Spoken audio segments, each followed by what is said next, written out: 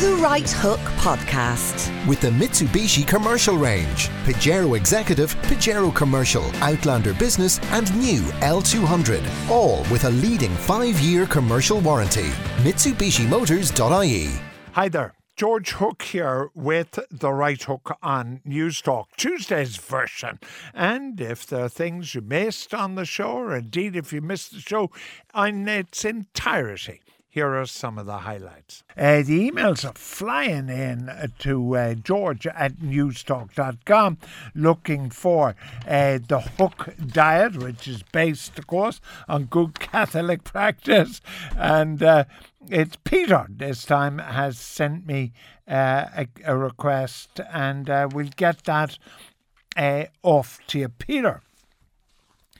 Now, I have a text as well. I lost 6.5 stone, 12 months. It's called the Amen diet. Then again, I was well overweight. Porridge 3 times a day, 3 days a week, and fruit, nothing else. I'm now 16.5 stone, says Amen in Cork.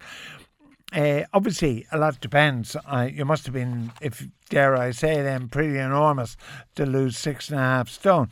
But also, I'm deeply worried about diets like porridge and fruit and nothing else, as it seems to leave out a lot of nutrients that are very important. But I'm no expert. Anyway, it's another fine mess for the government, for Irish Water and everything else. Paul Murphy, the anti-austerity campaigner, then Fianna Fáil, then Sinn Féin. Looks as if the head of the newly established commission, Senator Joe O'Toole, is going to fall on his sword. Here's Simon Coveney at the Oireachtas committee meeting this afternoon. I've spoken to him today and yesterday. I know there's been some commentary and some criticism in relation to a media interview that he did in relation to his personal views on water. The chair of the commission will make a personal statement in relation to that issue later on this afternoon. So I'd appreciate if people would give him the time and space to do that. Well, he's got the time and the space, and Joe O'Toole had said that it was his firm intention to remain as chair of the commission. He was looking forward to doing it, and that was until Minister Coveney informed me that the main opposition party would not cooperate with the government on this and related issues as long as I remained in the chair. That's Senator O'Toole. Effectively, for me to remain in situ would have resulted in the government being spancelled in implementing policy and enacting legislation. Despite the support of Minister Coveney, this is a situation I'm not prepared to countenance, and therefore I'm withdrawing from the position of the chair. And he goes on. This is claptrap. Unadulterated claptrap by a government that is inexorably heading in decline and to its terminal conclusion. Look who's called for the resignation of the chairman. Paul Murphy, who says, how can you have a chairman of the commission who believes in water charges? What Paul Murphy wants is a chairman of the commission who doesn't believe in water charges. Then you Fianna Fáil, opportunists extraordinary, who pretend that they're going to involve themselves in constructive opposition to support the government. And Sinn Féin, what more would you expect? Where are they going to get a chairman of the Irish Water Commission who is neutral? I would suggest that we immediately place an advertisement in the South Mongolian Echo to find somebody who has never heard of Irish water, or indeed may well not have ever heard of water coming out of a tap. It is nonsense to assume that you can get a chairman. All right, maybe you shouldn't have said anything in a media interview, but it's just opportunism. The government are utterly chicken. They're chicken of the Independent Alliance. They're chicken of Fianna Fáil. They're chicken of Paul Murphy and Sinn Féin. They're terrified of their own shadow. She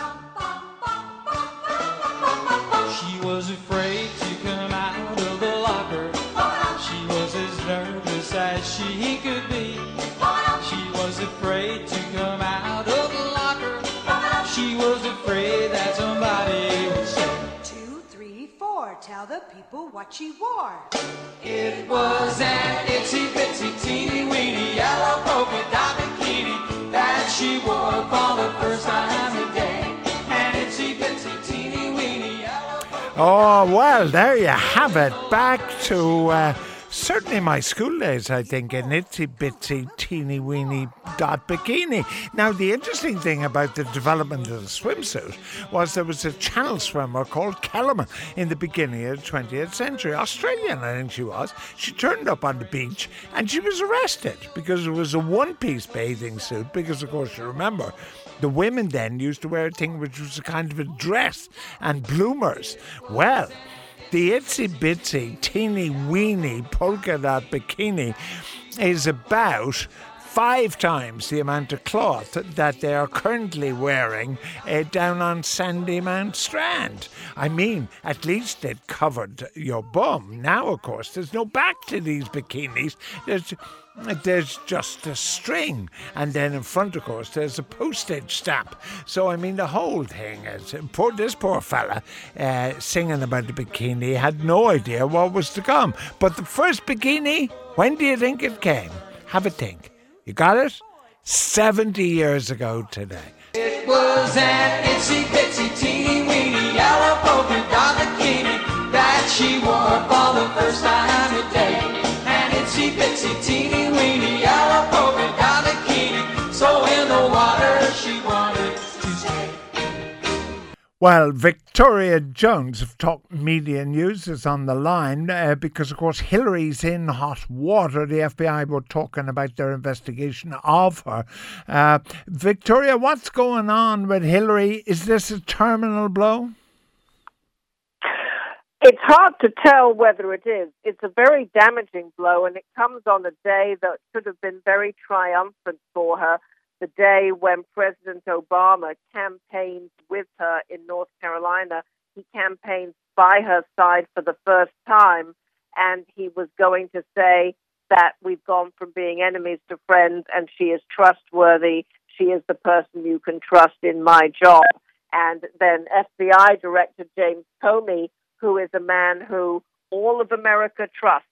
He is like the straight arrow because he stood up to George W. Bush during the Bush administration in an incident that I won't go into, but everybody knows that he is a straight arrow, and he just stood there right now live on television and told us all the things that she did wrong with her private email server, called her conduct reckless and careless, and was extremely critical of it, but and also said that there was evidence that any reasonable person should have known that an unclassified system was no place for certain conversations that she had. He also said that even though he couldn't find direct evidence that she was personally hacked with this private email server that she had in her house, where she used all her emails when she was Secretary of State. She did not use government email. He also said that it was very likely because she used this system extensively outside the U.S. and in what he called territory of sophisticated adversaries. He said it's possible that hostile actors gained access to her email account. But nevertheless, he is not recommending to the Department of Justice that she be prosecuted. But hold on a minute. Yalta Conference 1945. Stalin bugged Winston Churchill and the American president to find out what they were going on. You would imagine 70 years later, with the kind of sophistication we are in, that the American Secretary of State would know better. Surely, even opposed by somebody like Trump, she's goosed.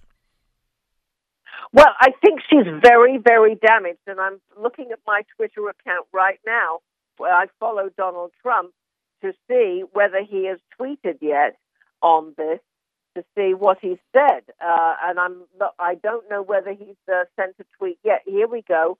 FBI director 2 minutes ago said crooked Hillary compromised our national security, no charges. Wow. # rigged system. The system is rigged. General Petraeus got in trouble for far less. Very, very unfair, as usual, bad judgment. See, that's not actually quite true. General David Petraeus, who was, had an affair, he took classified information home, put it in a drawer, and gave it to his mistress. That is more serious than what she did. He did something deliberate. Okay. She did something careless.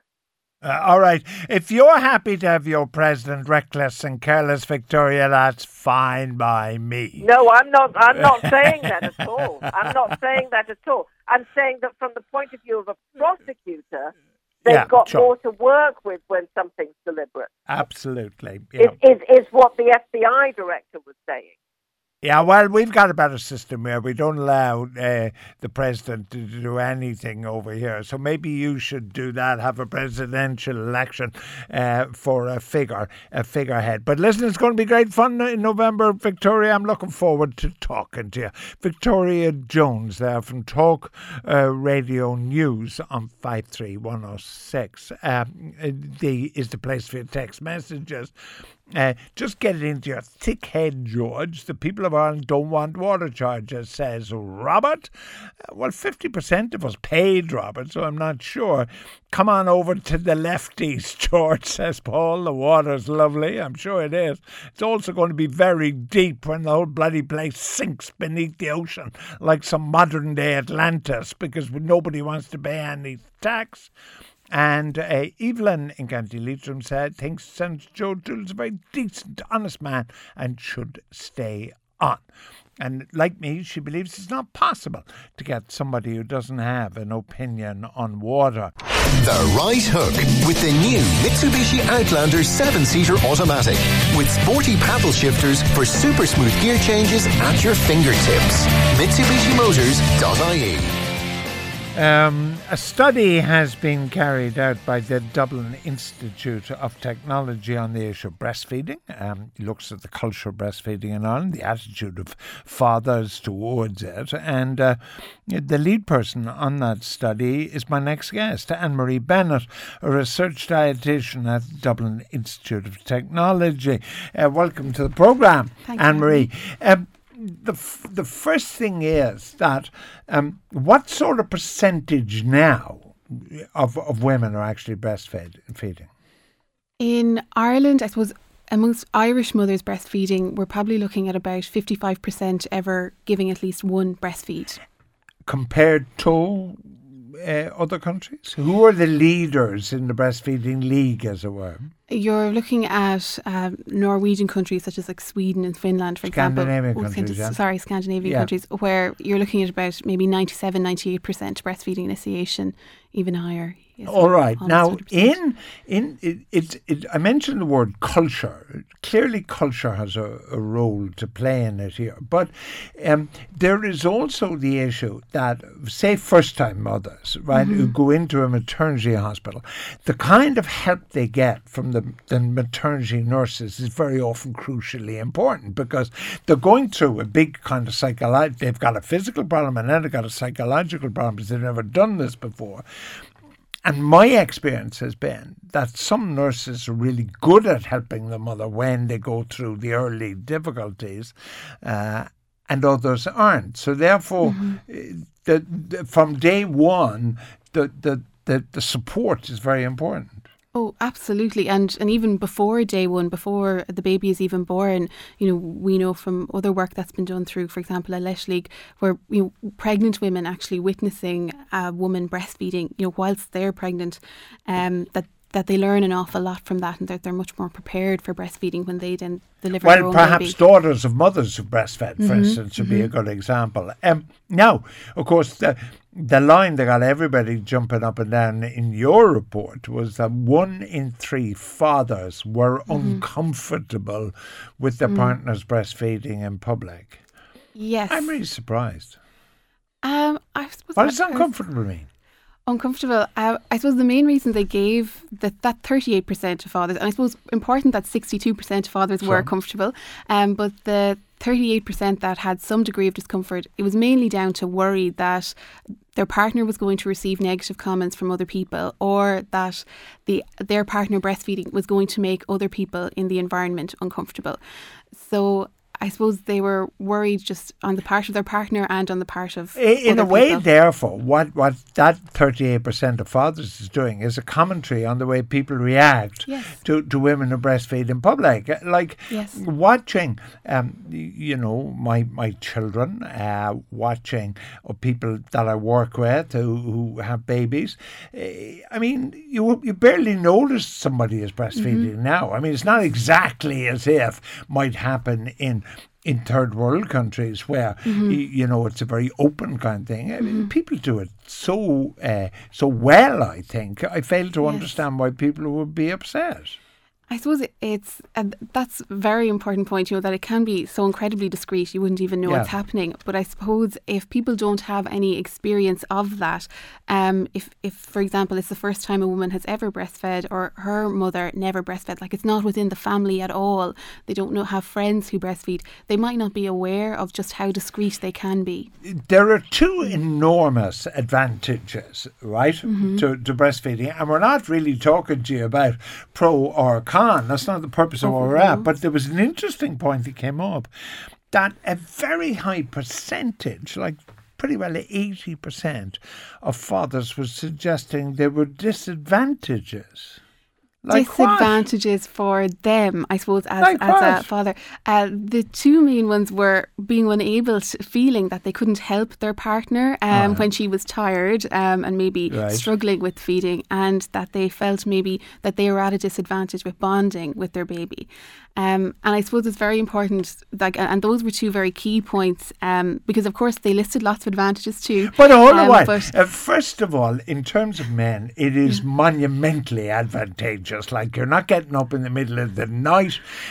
There's no bottles to sterilise. Absolutely. I mean, the sterilisation of bottles for anybody who's had children where there isn't breastfeeding is an enormous problem. It's a complete pain in the butt. Yes, and we actually looked at formula feeding in the study as well, and the primary disadvantages, because we asked about advantages and disadvantages there as well, the primary disadvantages to formula feeding were the cost, the time, and the involved in the bottles, and of course that there were less health benefits for the baby. Yeah, but 80%, I dispute 80%. I'm not saying that 80% of your respondents didn't say what they did. I just don't believe them, because I would think that most men would sort of say, this is a great idea, I'm all for this. Yes, but probably about the same percentage would have listed advantages too. But I suppose that they're just looking at both sides of the coin. Right.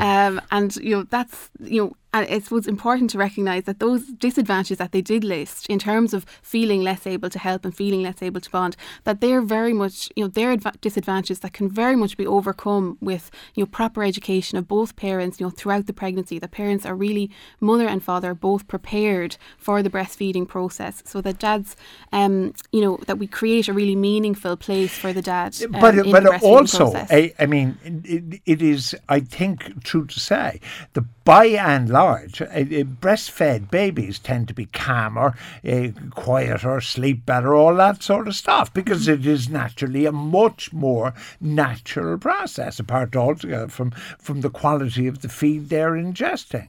Providing the mother isn't drinking 10 gins a day. Well, we'd hope that wouldn't be happening. Yeah. Yes. Well, I suppose you'd hope, yes, that there'd be a very strong bond created between mother and baby. Yes, and I suppose that would be result in possibly a more settled baby. Yes. All right. Kate says you're managing to run your show while breastfeeding. Thanks very much, Kate. Not quite. But people I work with do precisely that. And tons of women hold down their job while breastfeeding. Oh, Absolutely, yes. And I suppose, there are very clear laws there about the rights of women, to take time within the working day to express if they need to, so that they keep their milk supply going and I suppose sustain breastfeeding for the longer term.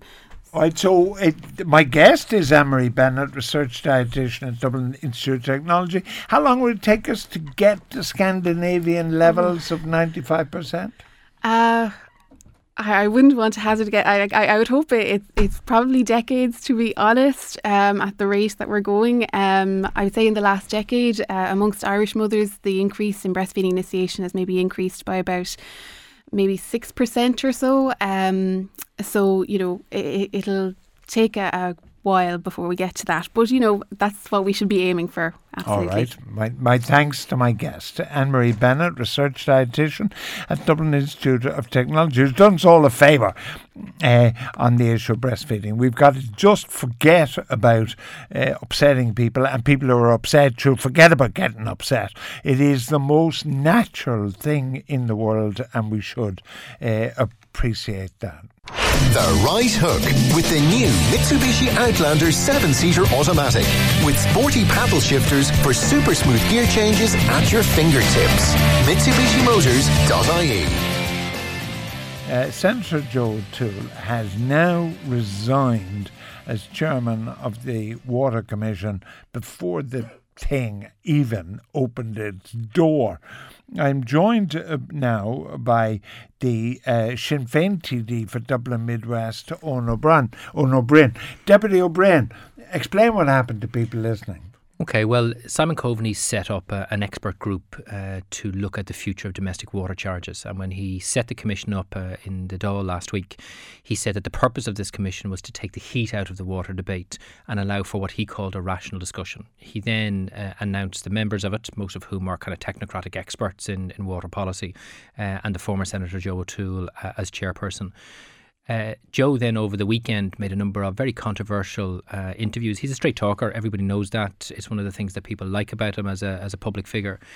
But he did two things that I think were inexcusable. The first thing is he dismissed the views of a whole range of us who take a contrary view to him on the issue of water charges, and not just politicians, but the electorate. So he said there should be water charges, and all these guys like Sinn Féin or anti-austerity or whatever are talking nonsense. In essence, is that what he said? Yeah, he's been on record for quite some time, going back to when these issues were debated in the Seanad, as being in favour of some form of water charges, maybe not the regime that the outgoing government introduced.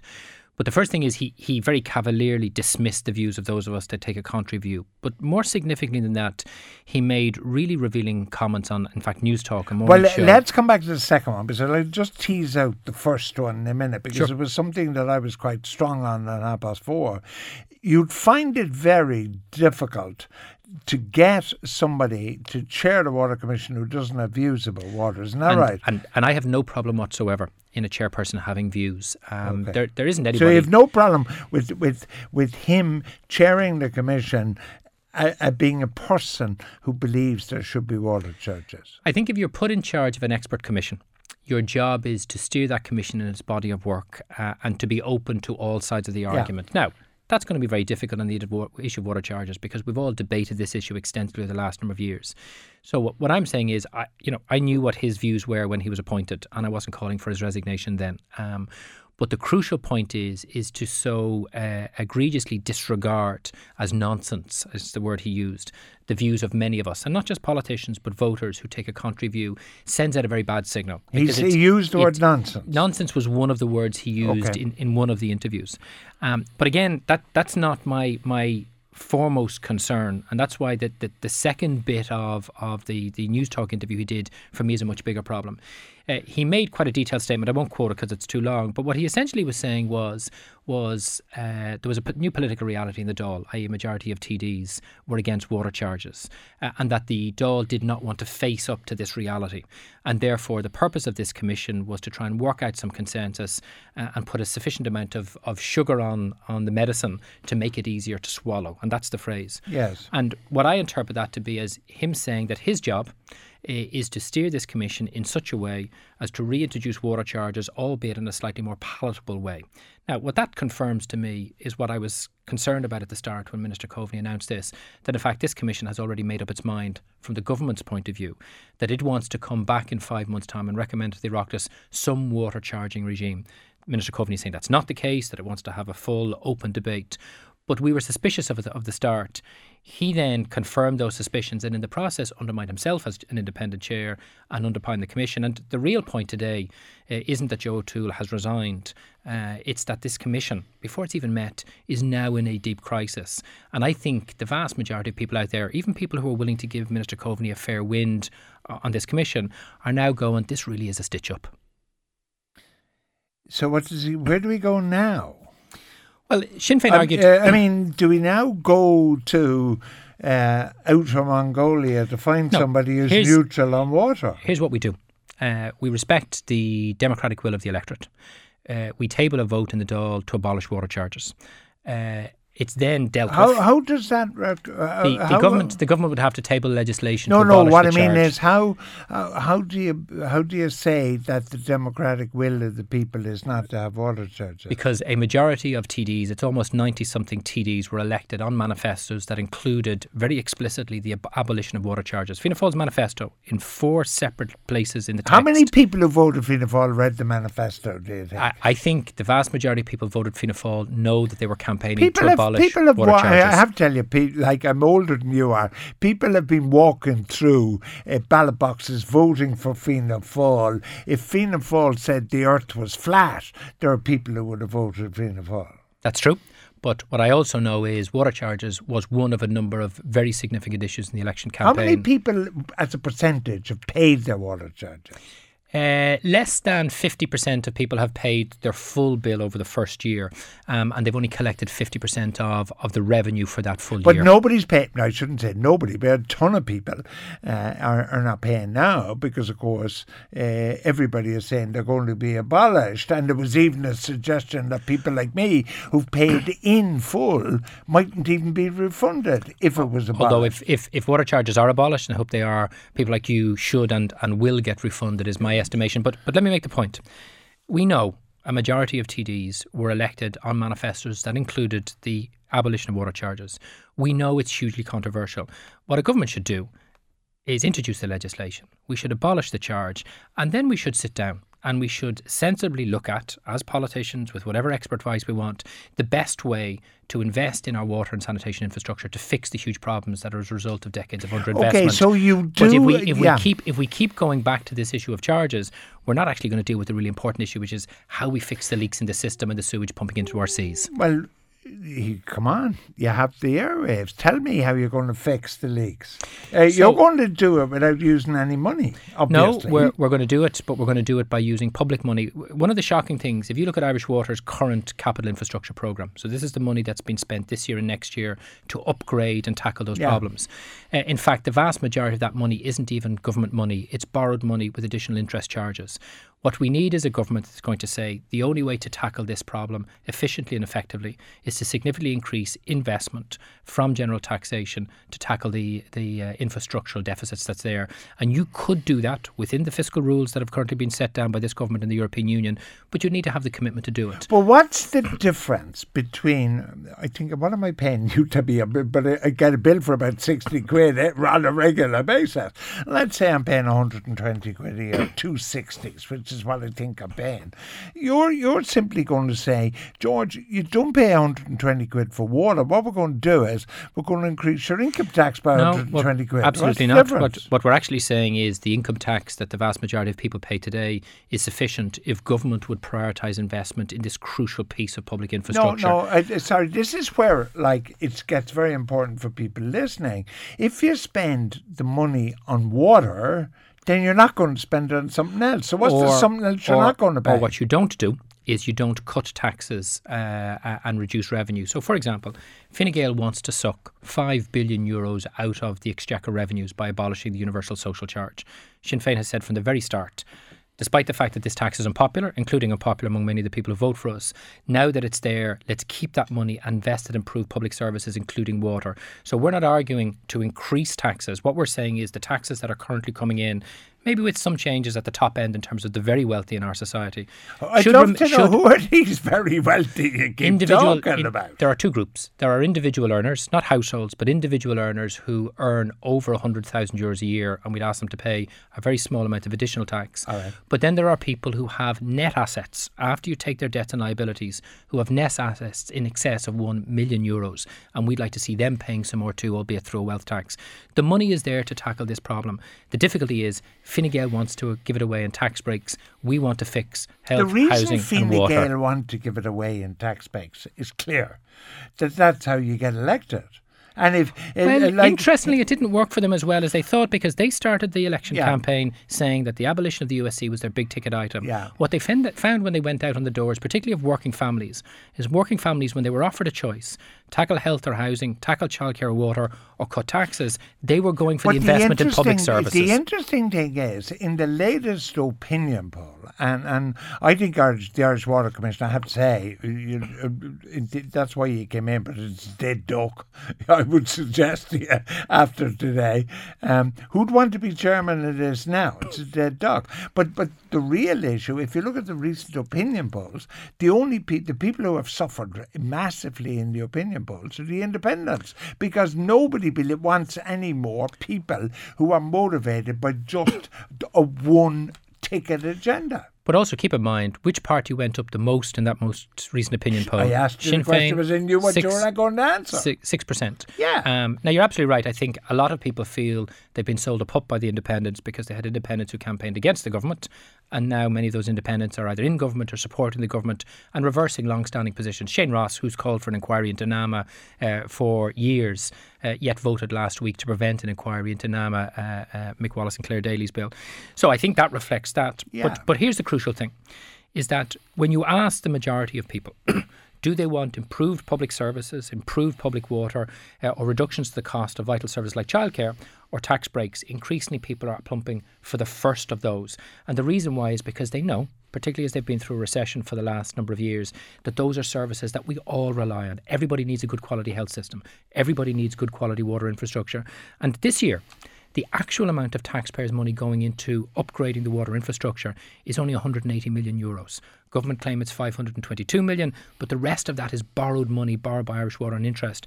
So they're investing less today in upgrading our water infrastructure than ever before. And we are currently facing infringement proceedings from the European Commission from 2012 because of raw sewage being pumped into our seas. But finally, this whole issue of water charges. One of the negatives about water charges, it doesn't do what it was supposed to, which is actually conservation. Don't you accept that?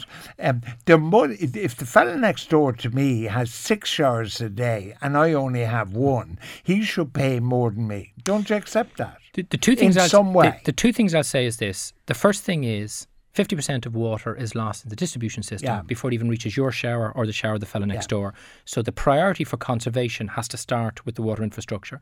What's also interesting is Irish Water will tell you that from the limited data that they have, but data nonetheless, that in fact average household usage of water in Southern Ireland is actually below EU averages. So we don't have a huge problem of excessive use of water. You don't wash? So we do, but from the data that's there, we're not excessive users. So if you want to conserve, and do I want to conserve water? Absolutely. Start by fixing a dilapidated water infrastructure system which leaks 50% of the water. And if you do that, then we can start having conversations about individual use. But on the point you asked, I have a view which is for vital frontline public services. General taxation is the fairest way to do it because it takes into account not just usage, but it takes into account income and ability to pay. And what I would say to you is the family that lives next door to you that has 2 or 3 adult special needs children that need more water usage, they shouldn't be financially penalised because of additional needs. And that's why I think general taxation... Nobody would argue on that. Well, that's what the government is proposing under the current scheme. And that's why general taxation for vital frontline public services is the best and fairest way in our view. All right. I did get a text, some people agreeing and disagreeing with you, but somebody says a huge difference in my interview with you today and the Fine Gael TD yesterday. Noel Rock, we were talking about the charity debacle at Console. Hardly argument between anybody. Today we are talking about Topic of Bones Water, in which it's reasonable to say opinion is divided 50-50 or thereabouts. Thank you so much for joining me. We'll wait and see. I'm reasonably certain that Eoin O'Brien, the Sinn Féin TD for Dublin Midwest, will be back as this water and this government inexorably is heading towards a monumental leak. The Right Hook with the new Mitsubishi Outlander 7-seater automatic with sporty paddle shifters for super smooth gear changes at your fingertips. MitsubishiMotors.ie. My next guest, in an article in the Irish Independent this morning, wrote, Shane Ross has become the Boris Johnson of this government. He craves the power but has no desire to accept responsibility or acknowledge the consequence of his actions.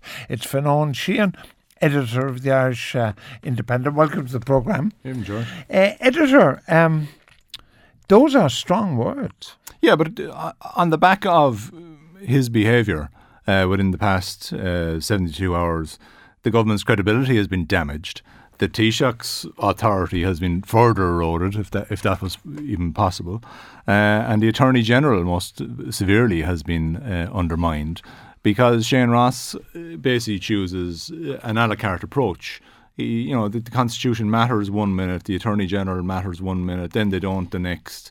Collective accountability doesn't really matter. You don't really have to stand over a decision today, but you do next week. So whenever it suits you, you can adopt and change the rules to whatever you want. But since the very first minute, this Independent Alliance has been, seems to be unaware of what government is. Ross, for instance, leaked that he was the Minister for Transport before the great tradition of the Taoiseach marching in with the new ministers behind him.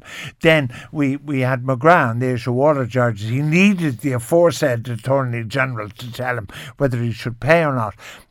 Can I ask you about the Attorney General? Because Minister Ross sort of said it's just an opinion, didn't he? Yeah. The Attorney General's opinion has been very important as long as that office has been around. No, I mean, you can't just... The Attorney General isn't some fella in a wig down the Four Courts who you go down and pay a few grand to give you an opinion back. The Attorney General is a constitutional office holder set out under Article 30.1 of the Constitution. Basically that this is the legal advisor to the government. Not a member of the government, but the appointed one. So they're not just any other lawyer. They are there for a specific reason. Their advice and their counsel is given basically on a daily basis to ministers. Any issue that arises effectively has to be cleared through the Attorney General's office in one way or another. Maybe not the Attorney General themselves, but their staff and so on. So in this case, Shane Ross is choosing to say, oh, well, sure, it's just an opinion. I mean, any fella in a bar stool could offer an opinion. That's not the case here. Shane Ross is also a constitutional office holder. He is one of the 15 cabinet ministers. That's the problem here. It's not, he's trying to brand it as, oh, we're the Independent Alliance and we're a group of independent TDs and we want to do things differently. Doesn't matter. He is one of 15 ministers prescribed in the Constitution as a member of government, so his behaviour does matter. What the other guys do may have implications and consequences and so on and so forth, but Shane Ross's actions are the ones that really matter under the eyes of the Constitution. In the issue of the Attorney General, because like a lot of Democrats to be really worried at damage to the office of the Attorney General. Do you think that the Taoiseach made an error in appointing a Labour Attorney General when Labour were no longer in government? Does that in some way, I don't mean change our opinion, but in some way that Minister Ross thinks that she is Mary Whelan is fair game because she's not Fine Gael? Well, if anything, her reappointment was kind of a signal to everybody of the level of trust that the Taoiseach had in her. People were actually surprised during the previous government at how closely and how well Máire Whelan worked with the Fine Gael ministers on a personal and professional level, got on with them extremely well, was seen to be very authoritative, was seen to be independent in her viewpoint. And certainly there were suspicions at the start 5 years ago, oh well, this is Labour bringing in one of their own people who will continue to side with them. And that suggestion was quickly knocked on the head. And those reports are coming back from several Fine Gael ministers. So the fact that he had the opportunity then at the end of that term of government with Labour drummed out, that he could have appointed somebody else, maybe with a more blue background, it was more a vote of confidence in Máire Whelan that in fact he did return her. Now, your Sunday paper, your sister paper, the Sunday Independent, on Sunday had that poll in which the Independents lost massively. Now, I know it's only a support, but the big losers were the Independent. Does that mean that perhaps Minister Ross and Minister McGrath, Halligan and so on, they're feeling the cold wind of pressure and are trying to carve out some independent position for themselves? Well, if they're carving out independent, they've chosen a rather strange battle. They're saying that this is an issue of conscience and they have to vote for it. So ultimately, what are they going to do? They're going to vote on Thursday for a piece of legislation that the Attorney General says is unconstitutional and wouldn't pass muster if it went to the Supreme Court. The Chief Medical Officer has told them that it also won't actually, the provisions of the legislation won't actually do what it's intended to do, which is to allow for abortions in cases of fetal abnormalities. One of the masters of the main maternity hospitals in Dublin has also said it won't actually provide any clarity whatsoever. Shane Ross himself has said, well, if it's flawed, can't we bring it in and amend it? And so on and so forth to committee stage, which is pretty much saying, yeah, I don't think it matches up either, but we can change it along the way and see how we get along. So it's not exactly a very professional way of going about your business. It's also suggested that even if it was to pass, that the President would ultimately end up referring it to the Supreme Court. But the reality is it isn't going to pass because Fine Gael are going to vote against it. There'll be a free vote in Fianna Fáil. The vast majority of Fianna Fáil people are going to vote against it as well. The independents in general seem to be split down the middle. So this is an issue upon which they'll have this this moral victory over the dastardly Fine Gaelers. But what exactly will they have achieved out of it? All right. What about Taoiseach? But you did at the very beginning of the discussion, my guest, by the way, the editor of the Irish Independent, Fionnan Sheehan, you said the Taoiseach's authority is eroded, if it's possible to erode it any further. Well, he's been damaged goods for quite some time now. Mainly his general election performance was decidedly off. The general election strategy, which he has to take responsibility for, certainly didn't connect with the people. He lost a significant number of seats as a result of that. He then came back and found himself in a scenario where he struggled to cobble together even enough votes to get him across the line whereby he could set up a minority government. There seemed to be an awful lot of messing around in terms of talking to people and not talking to people and so on and so forth. So as a result of that, we now have a Taoiseach who he's not quite a lame duck yet, but he's pretty much said, well, I don't intend to lead the party into the next general election, so therefore people are already looking at the succession rate and talking about when exactly will he leave. When is the next general election? Well, given the behaviour of ministers in recent days, you'd have to say that it could be a lot sooner than we thought. I mean, the bigger issue here is we are in what ministers in this government are admitting themselves, the biggest challenge facing this country in two generations. As a result of Brexit and the knock-on consequences that will cause in terms of Anglo-Irish relations and our position basically in Europe as an ally to the UK as part of the EU. That has all fundamentally changed now in the past 12 days. And rather than getting a government that we are saying that we could say to the public is, they are stable, they are cognizant of the importance of the matters at hand, they are coming to agreement to show that this is a unified government and it is going about its business in a thorough fashion.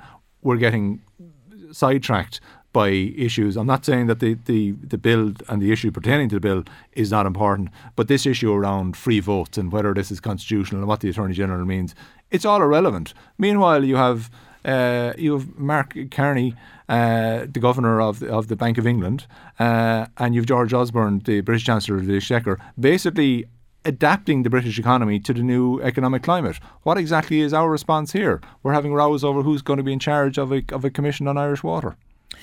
The opinion poll, finally, Fionnan Sheehan, again, in your sister paper on Sunday, that, however, didn't indicate that you could have a government either. Although it had changes, it still showed a fracture that would not allow a government in the traditional way to be formed. No, it pretty much pointed towards a swing back towards the major parties, and one could argue that is a response to the Brexit outcome, that people are seeing that there is that instability and uncertainty out there, so maybe they're going back to what they would regard as a more traditional form of politics in terms of a return to the big parties, and yet at the same time they're not going back so far that they're handing a mandate to one or other of those parties to form a government on their own.